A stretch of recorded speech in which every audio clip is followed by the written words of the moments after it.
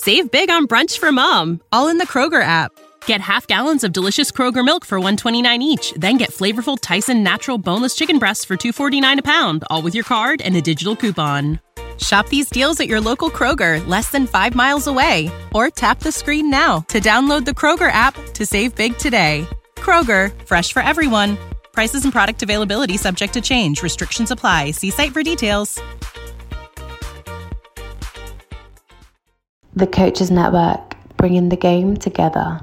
Right, let's break that down into those microcosmic examples and let's practice those. Just hammer those things. When you get into a game, you're probably going to have 2 or 3 opportunities to stand out and deliver some end product. That's got to be on the money.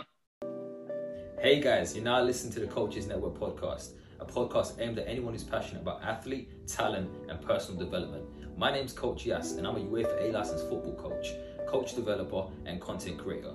I'll be sitting down with a range of guests to discuss their journeys, their life lessons, and how you can make an impact. Enjoy. Right, guys, welcome back to the Coaches Network. My name's Coach Yas, and today I've got a very special guest. My guest today is a return guest. We had a fantastic episode in the first time round. My guest this morning is Saul Isaksson-Hurst. Morning, Saul. How are you, mate? Very well, thank you. Yes, thanks for having me on the show, mate. Brilliant. Thank you for being with us. Saul, for those that maybe didn't catch the first episode with you and aren't too familiar with who you are or the work you do, would you mind just giving us a bit of background on that, please? Like an individual skills specialist, about nearly 20 years working with individual players, work with pro players, Premier League players, individual players, grassroots players. Also spent 10 years in academy football at Chelsea and Tottenham as a skills specialist in the foundation phase. And for the last 4 or 5 years, been running my app, the My Personal Football Coach app, which is used by academies, pro clubs, and clubs all around the world, and individuals all around the world. Got tens of thousands of players on there. Definitely, I think you're definitely doing really well with that. And I think for anyone in the football space that hasn't heard of you, it'd be quite bizarre, really. Now, you talked about being a one-to-one specialist. We talked a little bit about it in the first episode that we did, a few months back.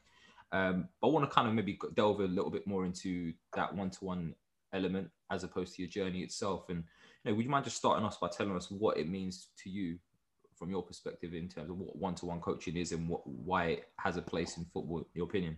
It's the same as anything,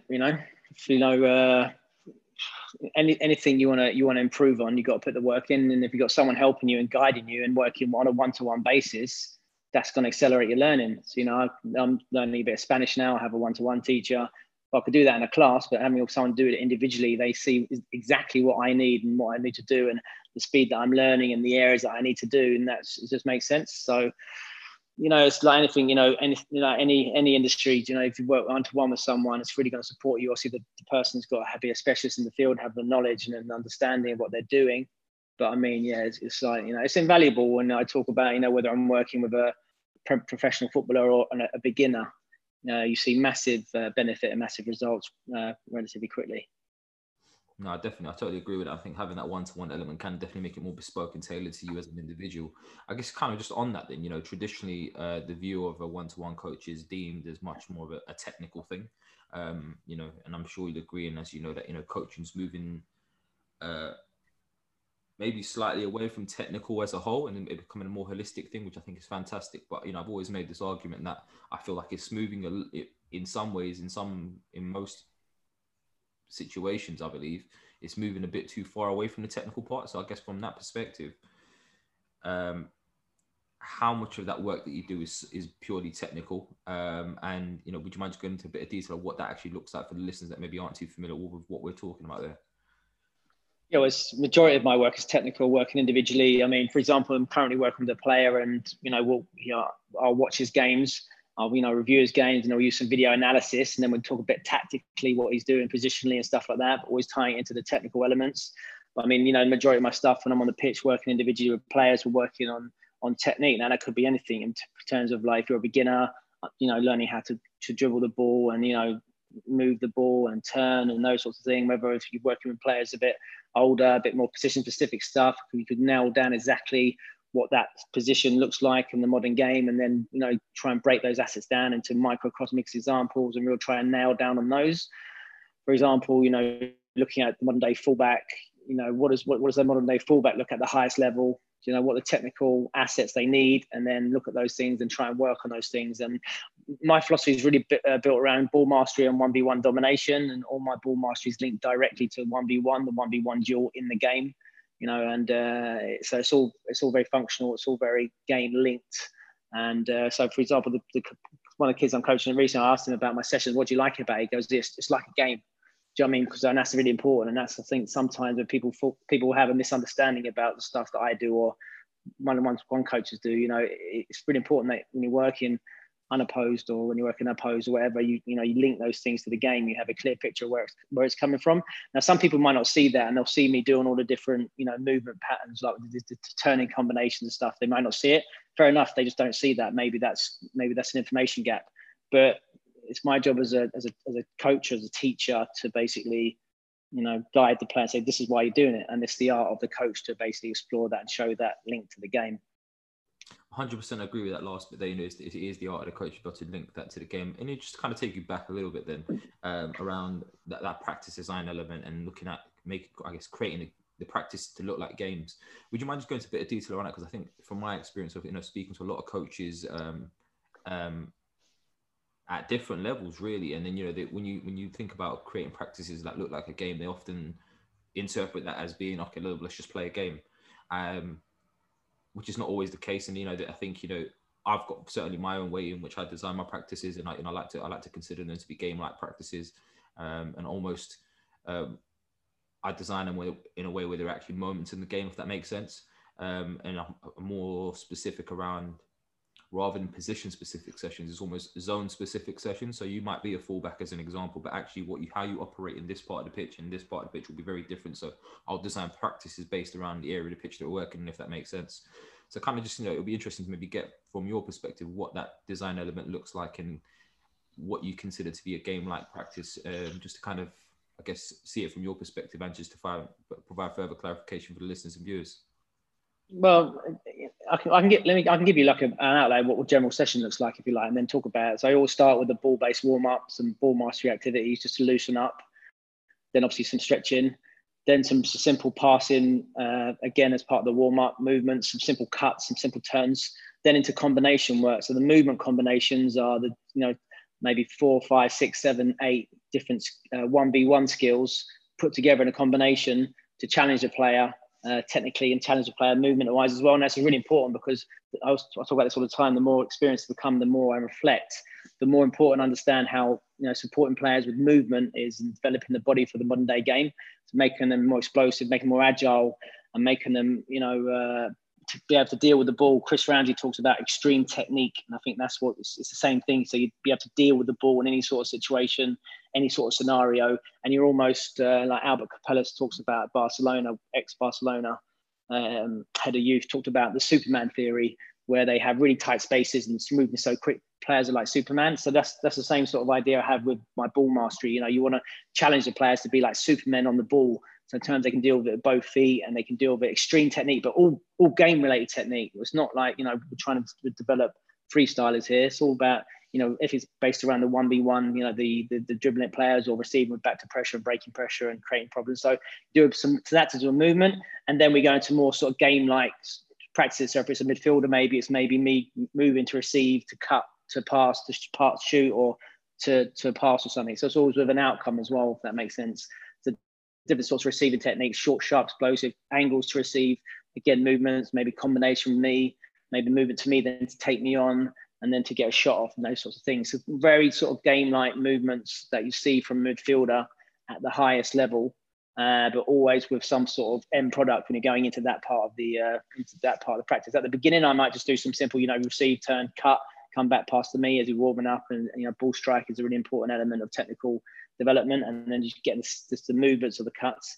Then after that dynamic movement with the combos, then it's about right, let's get some real key game-like movements and practices in. No, definitely. I think I can certainly picture what you mean there. And I guess kind of on that note, I guess the question that would be then is how much of that, for me personally, is when you decided now that technical versus or that opposed versus unopposed piece. A lot of people say to me that they do a lot of unopposed work. In my opinion, I feel that unopposed work does have a place, but it can only really have full effect or be more efficient, shall we say, if there's context provided to the practices themselves. So as an example, it'd be interesting to get your views on this actually. So if I was coaching in, I don't know, a dribbling practice and I'll do 1v1 session, I'll be challenging the players around their perception and awareness of the game, like context, to say, as an example, right, so I want you to dribble from here to here, but I want you to dribble in a way where maybe there's a person on your right shoulder, as an example. And that, and then maybe flip it over to the left shoulder, just so you can kind of start to think about the ways in which you would, I guess, perform under those constraints and, I guess, those contexts. Is that something similar to what you do, or what are your thoughts on that? Yeah, because obviously, look, if we're doing the combination work, I'll always do it directional one. So if we're moving forward, we're moving toward to a goal with the shot. If we're doing cuts, it's always safe side, for example. So if we're moving the ball, we're always doing it safe side. So I'm outside cut to inside cut. So I'm protecting the ball from the outside, where the defender would be, if you like. The midfield movements is always protection, majority to turn safe side, to roll away from players. We're talking about that. Or maybe I'm passive pressure, maybe I'm full pressure. So it's always with the mind. It's always, with the mind of what that would look like in the game. Do you know what I mean? I'm not trying to turn and drive straight in a way where the defender would be. We're trying to understand, what the relation to is, what we're doing, why we're doing it. Of course, that's the game. Why am I breaking pressure? I'm trying to get a roll away from a defender. I don't roll straight into them. So obviously, it's really key to do that and build that in. And that's, the art of the coach again, saying, well, let's think about that. Where's your movement? Here, I'll stand here now. Is your body protecting the ball? Are you safe side? Control that ball, positive touches, but move with the ball so your body's always keeping it safe side. No, definitely. I think it's good that to hear that I guess you're in a similar mindset from that perspective. Because I think what I see is, when I see it, and there's been emergence over the last couple of years in particular, and I think even more so now with lockdown and whole COVID situation, where there's been a massive surge of maybe one-to-one technical coaches, and for me, a lot of them are just giving players a ball and saying, right, we're just going to stay in the box, we're going to do this, but there's no real substance to what they're doing. It's just more putting the player through a practice that they've kind of put together. Or do you feel something similar to that, or what are your perceptions of that? Well, we've seen, a surge, a saturation in one-to-one coaches, and you can't really blame people if they can't do team coaching. And, I started my career as a way, I'm doing privates as a way of picking up extra cash on the side, and then I grew into my main profession, and then I'm a specialist, I'm a world leader in it.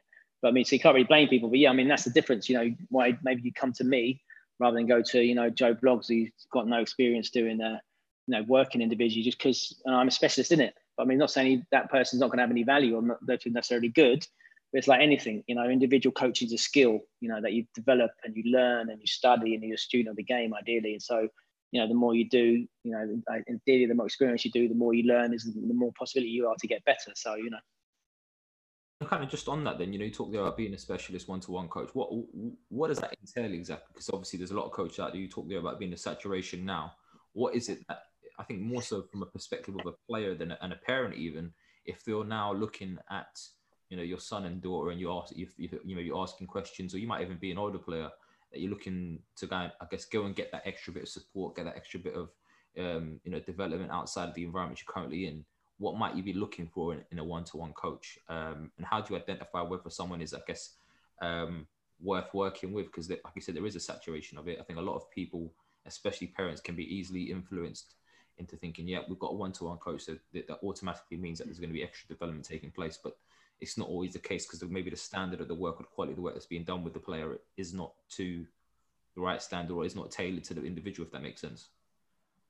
It's like anything. If I'm a parent and I'm trying to get my son and my daughter some extra training, if I'm looking for a teacher or a piano teacher, I look for what track record, what their experience is, what they've done in their career, who they work with, have they got references? It's like anything else in the world, So I've got, things like, oh yeah, I used to be a kit man at this club, bang, bang, bang, or something, or I coached the under-8s this club, but have they worked individually with players? Now, it's not saying they're not going to be a good coach, but it's just how much, it depends what you're investing in that. If you want to be working, it's like anything. If you go to the gym, I know you like going to the gym. It's like, if I want to work with a PT there, I don't want someone who's fresh out his college, or I don't want someone who's working with people, understands the body, understand how to train for like 10 or 20 years.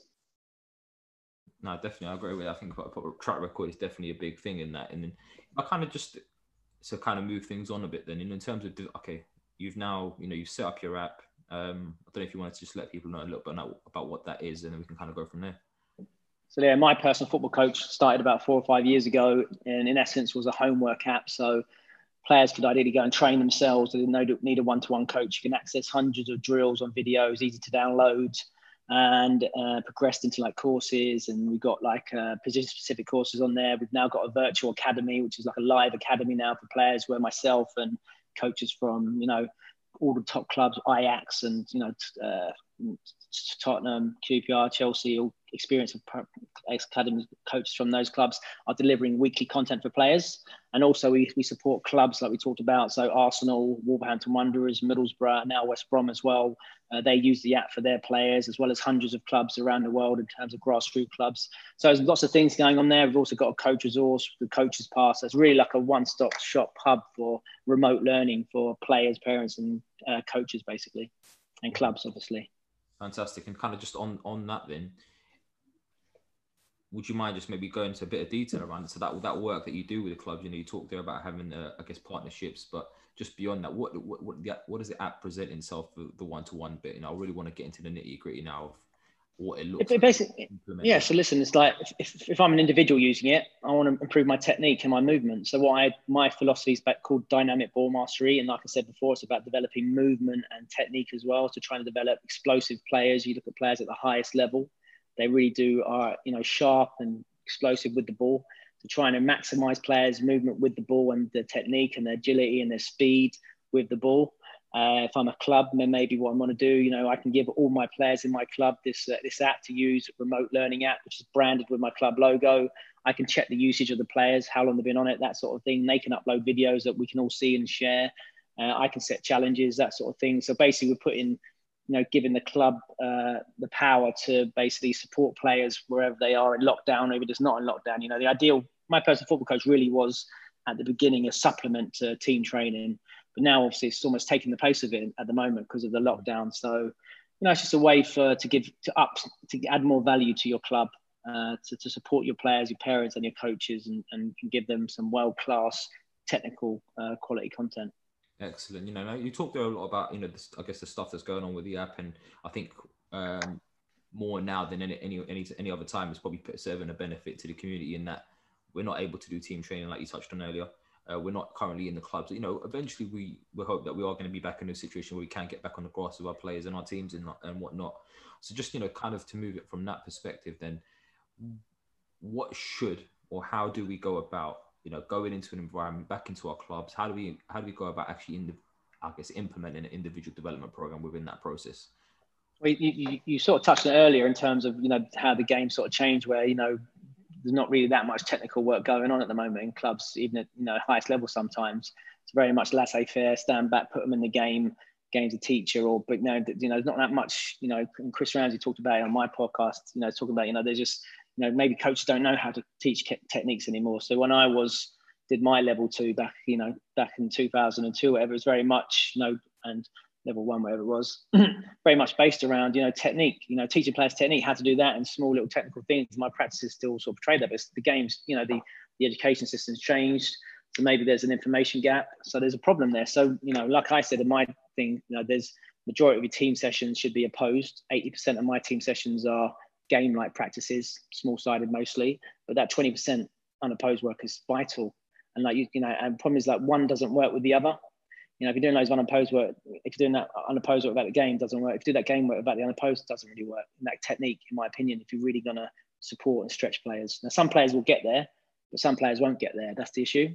So it's about having that balance and that mix. So, if you ask me, having short, sharp quality bursts of technical work at the beginning of a session, or maybe active recovery, whenever it is, and then empowering players to be independent earners, setting them homework, challenges, then become the DNA of the club that you can then use peer support, and peer pressure to make sure they're doing those and improving. No, definitely. And I think you talked there about having that 80 kind of 20 ratio in terms of the unopposed work. To kind of maybe just look at that a little bit more specifically right now before we move on.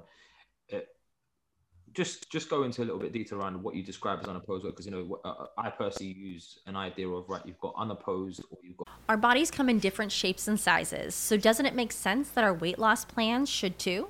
That's the beauty of Noom. They build a personal plan that factors in dietary restrictions, medical issues, and other personal needs so your plan works for you. Noom doesn't restrict or shame when you want to treat yourself. Their flexible program focuses on progress instead of perfection. You don't have to give up carbs or anything. And with their daily lessons, you can learn something new about your food choices every day.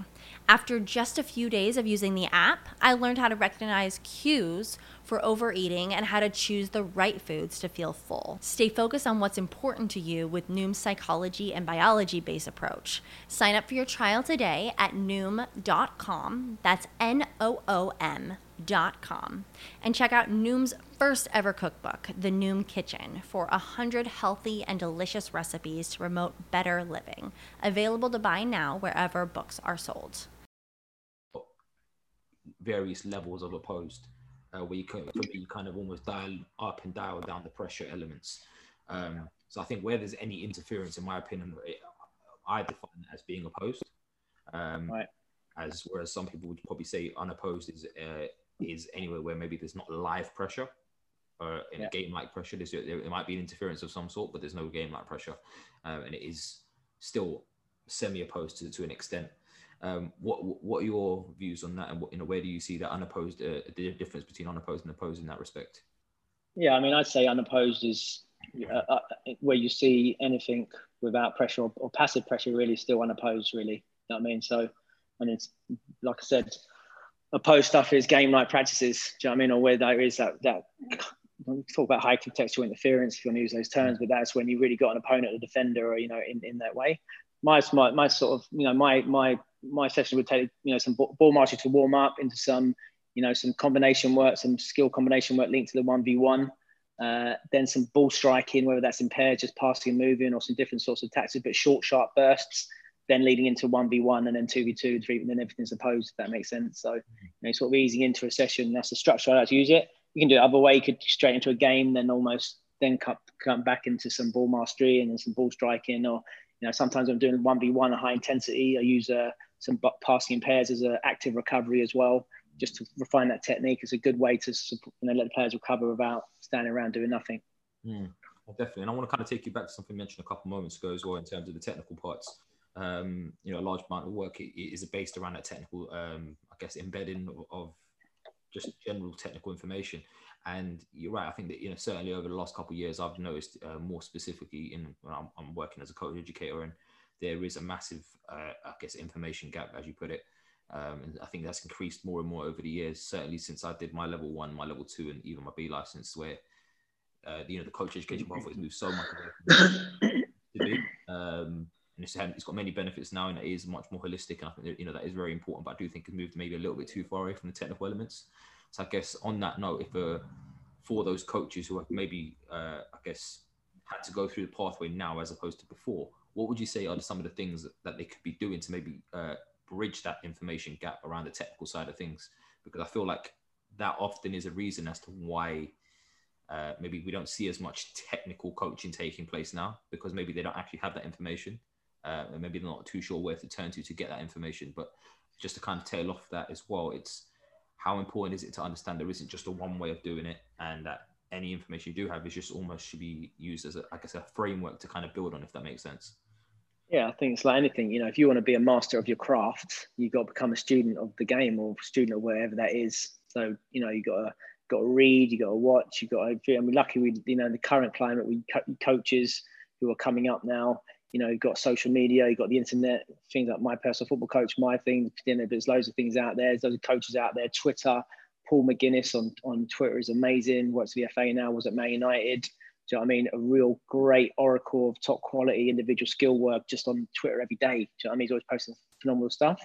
So just follow these sorts of people who've been there and done that. I think that's important as well. I think you have more sort of respect for someone who's actually been in the, at a top club like that and done nearly 20 years and worked with top players. Wow, I want to know what that guy and seen and what he knows, and just try and learn as much as possible. The main thing, like any coach, you should be trying to see as many people coach as possible and trying to nick things off different people and develop yourself and then go and put it into practice. Oh, definitely. And kind of brings us back to the individual development thing now. I just want to kind of I guess as we start to wind down, leave the listeners with some real, I guess, key actionable steps that they can kind of take in terms of implementing a program as and when, the time occurs. And, potentially you might even have some suggestions as to what they might be able to do now, over Zoom and things like that. Because I think there's a lot of people doing stuff like over Zoom and what that looks like. I'm not sure what your experiences are with that at this present moment. But let's start with that online platform element. What are your thoughts on that, firstly, in terms of being able to coach that effectively and actually implement something, I guess, effective? Let's start with that. So say that again. So in terms of what in terms of what? In terms of obviously, what maybe coaching on an individual level could look like over, I guess, a platform like Zoom. All right. Okay. Yeah. You know what? It's listen. It's like, there's people doing lots of Zoom sessions. I don't really do that much of that, if I'm honest myself. But I mean, you still, you can.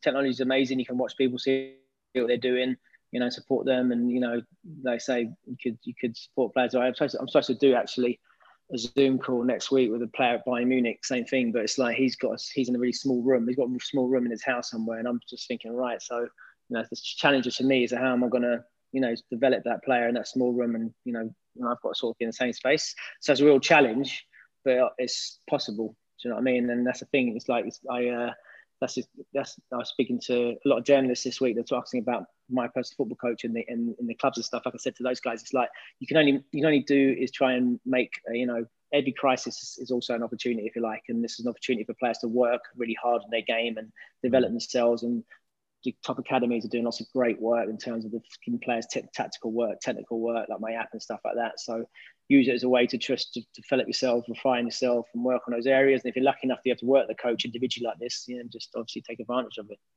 Definitely. Obviously more on the practical element in terms of the face-to-face stuff, as and when people are able to get back out there on the pitch with that.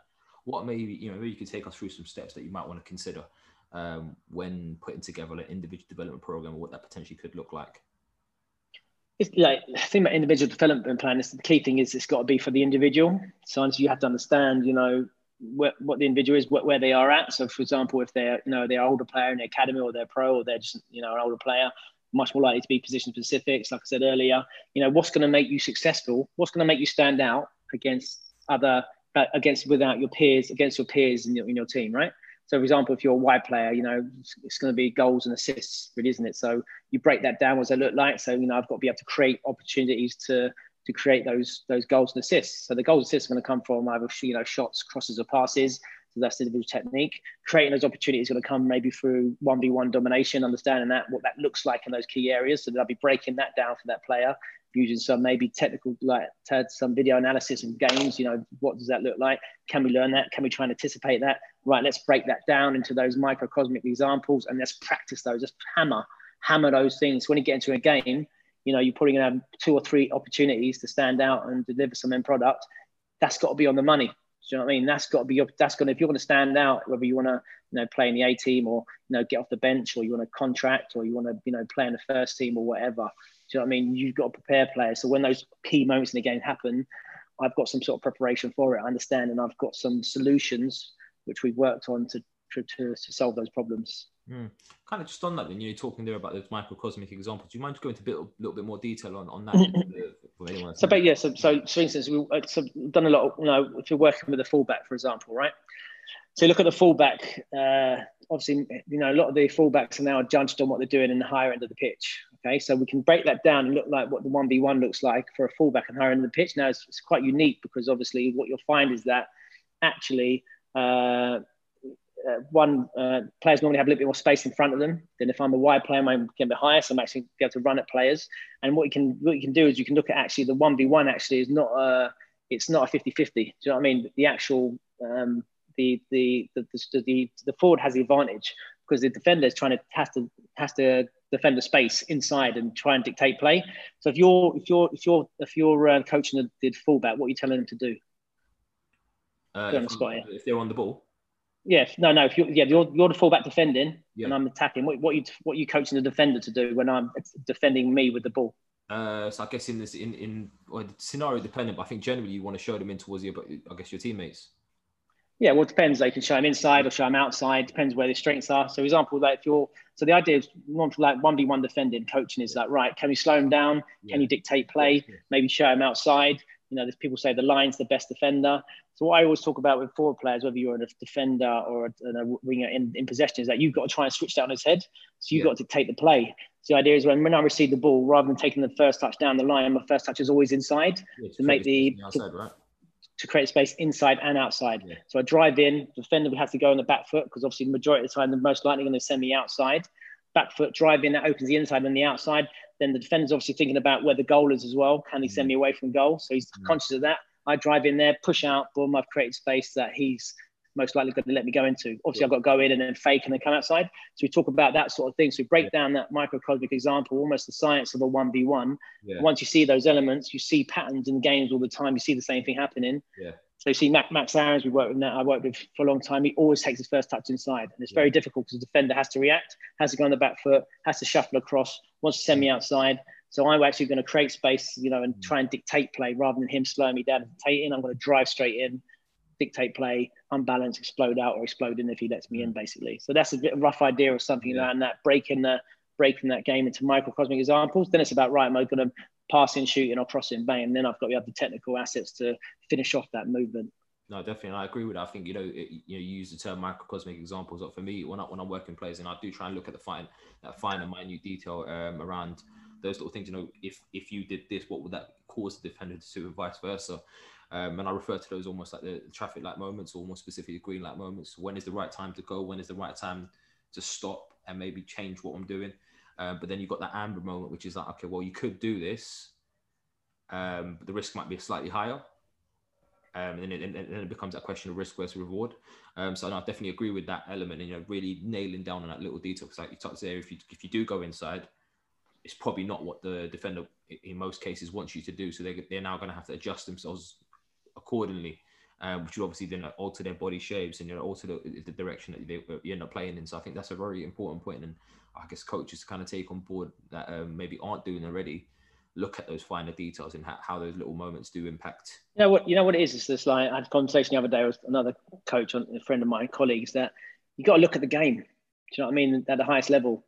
So look at the game. That's what I look for. Look for trends, look for patterns, look for movements. And I've had this thing since a younger, looking at especially wide forward players and attacking players, how they move, how they beat players, and those sorts of things. And it's understanding, right, that's really interesting. You can see lots of patterns, and you say, right, okay, so you can see that happening a lot, occurring a lot. So my thing is, like, for centre midfielders, for example, breaking pressure, outside cut, probably the most used technique in world football at the highest level. A very simple way to cut away with protecting the ball. So you've got, and they're not saying players have to use that, but saying this situation happens a lot when you're pressing here and you've got to try and move away, that sort of thing. So you've got to prepare players for that.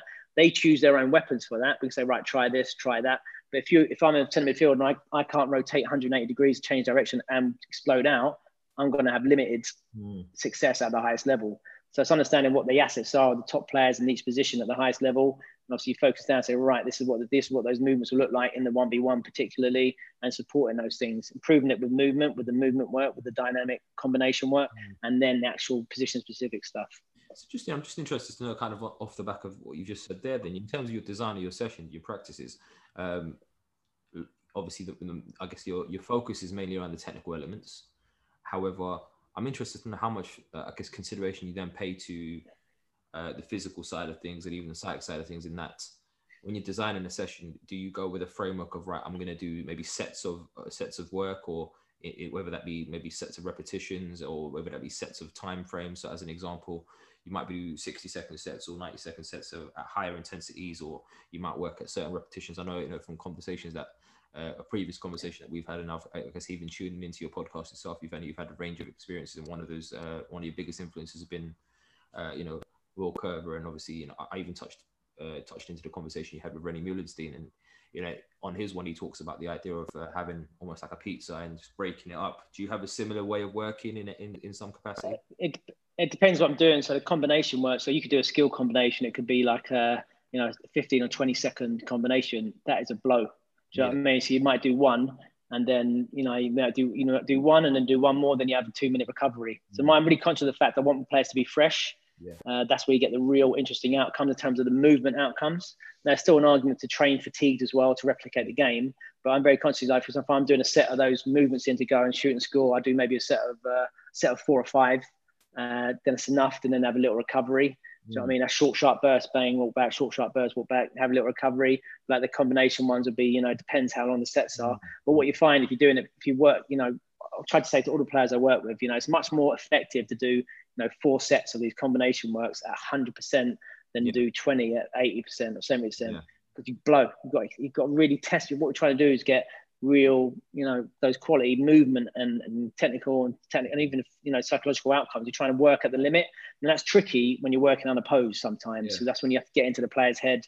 I use my voice a lot as a way to increase the tempo, way to challenge players, put them on the spot a bit. The combinations are good as well, because I've got to try to remember the patterns of the movements and then try and think about it as well. But you've got to get into them. Do you know what I mean? And that is, you know, so every session you're working technical, but you're working tactical as well, because you're talking about the 1v1 and what that looks like on the pitch. Physically as well, you're getting physical outcomes. Psychologically as well, so you're getting into the player.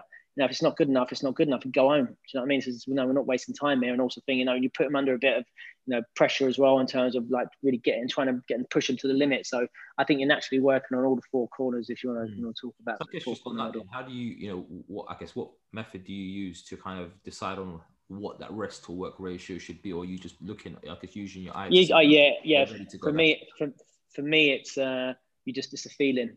You can see it. See how a player, because every player is different as well, and players have different capacity, lung capacity, different, you know, that sort of thing. So you see a player, you see it drop in, you know, maybe I want to stretch a little bit more. I say, let's just break now. Do you know what I mean? So it's very much like that comes with years of experience, I think, knowing that rather than be, you know, on a clipboard or doing blow the whistle.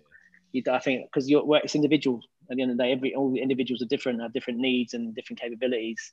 So you need to challenge them accordingly, I think.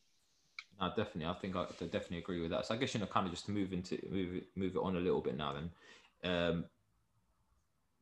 Again, for those that maybe hadn't touched base in the first episode that we did and maybe aren't familiar with you, where did the influence for this type of work come from? Well, yeah, I mean, Will Cover, he was a guy who started this all work, and then Charlie Gillerstein and now Charlie Cook basically progressed it. I was very lucky to work under Ricardo Moniz, who was a direct disciple from Will Cover, and you know, and that's the difference. So you have people say to me, "Oh, your work's just Cover." It's not. I mean, Cover's top drawer, and they've been like leaders in the field for many years. But you know, what I do is very different to Cover coaching. You know, learn what people I've learned from Danny Buck, who's a big mentor, inspiration to me. You know, that real dynamic, explosive, high intensity work with elite players that you see at Ricardo. Michel Hoydijk, who was the skills coach at Ajax, similar, direct descendant. They sometimes call it Cover 2.0. So that was where it comes from. My experience, luckily to work with Tim Bradbury in America. That's where I cut my teeth as a coach after university. He had this philosophy about 1v1 and ball mastery. And then I went to work at Tottenham, which at the time, you know, John McDermott, Alex Inglethorpe, Danny Buck, Chris Ramsey. These are some of the best coaches in the country, youth developers, maybe in the world. And so I was very lucky to go in there because I had the basis, the idea and my philosophy, but they taught me how to develop elite players, to work in that elite environment and challenge myself as well. So working that really took me to the next level, and you know, and obviously we're seeing Ricardo work a lot as well. Excellent. Well, look, Saul, it's been quite a in-depth discussion around, I guess, the way that you work and the stuff that you did, and hopefully anyone that wants to know a bit more about you, they can tune into, you know, episode 6, I think it was, that we did way back, feels like a long time ago now, to find out a little bit more about your journey. But just to kind of, you know, if there was any listeners that had a few more questions or wanted to maybe discuss a little bit more around what we've talked about today, or even beyond, and get to know a little bit more about you and the work that you do, is there somewhere they can get in touch with you to do that? Yeah, they can just go Twitter, My Football Coach, or Instagram, My Football Coach 1. Go to the website, My Personal Football Coach. Download the app. The My Personal Football Coach app is now free for all users. If you want to, just for individual users, download the app, have a little look. Lots of hundreds of exercises on there. Or you can email me, Saul, at mypersonalfootballcoach.com. I'm always, you know, speaking to people, young coaches, experienced coaches who want to, you know, chat and, you know, and talk about different things. Definitely. And obviously you've got your podcast as well. I don't know if you want to let listeners a little bit more about that. Yeah, just the MPFC Youth Development Podcast. Very similar sort of format to this, talking to some of the top, you know, youth developers around in world football. Perfect. Well, that's all. Thank you again for your time today. I'm sure the listeners will enjoy it as much as I have, and hopefully they'll be in touch with you as well. Lovely, mate. Thanks for having me. It's been a privilege. Well, there you have it, guys. Another episode of the Coaches Network podcast, where our aim is to bring the world of athlete, talent, and personal development together to just one platform. And you can help us with that mission right now by sharing this episode or any of your favorite episodes with everyone that you can think of. You can tag us in those mentions as well on Instagram at The Coaches Network or on Twitter at The Coaches Net. We look forward to hearing from you. Let us know what you thought about today's episode. And until next time, guys, take care. Save big on brunch for mom, all in the Kroger app. Get half gallons of delicious Kroger milk for $1.29 each. Then get flavorful Tyson natural boneless chicken breasts for $2.49 a pound, all with your card and a digital coupon. Shop these deals at your local Kroger, less than 5 miles away. Or tap the screen now to download the Kroger app to save big today. Kroger, fresh for everyone. Prices and product availability subject to change. Restrictions apply. See site for details.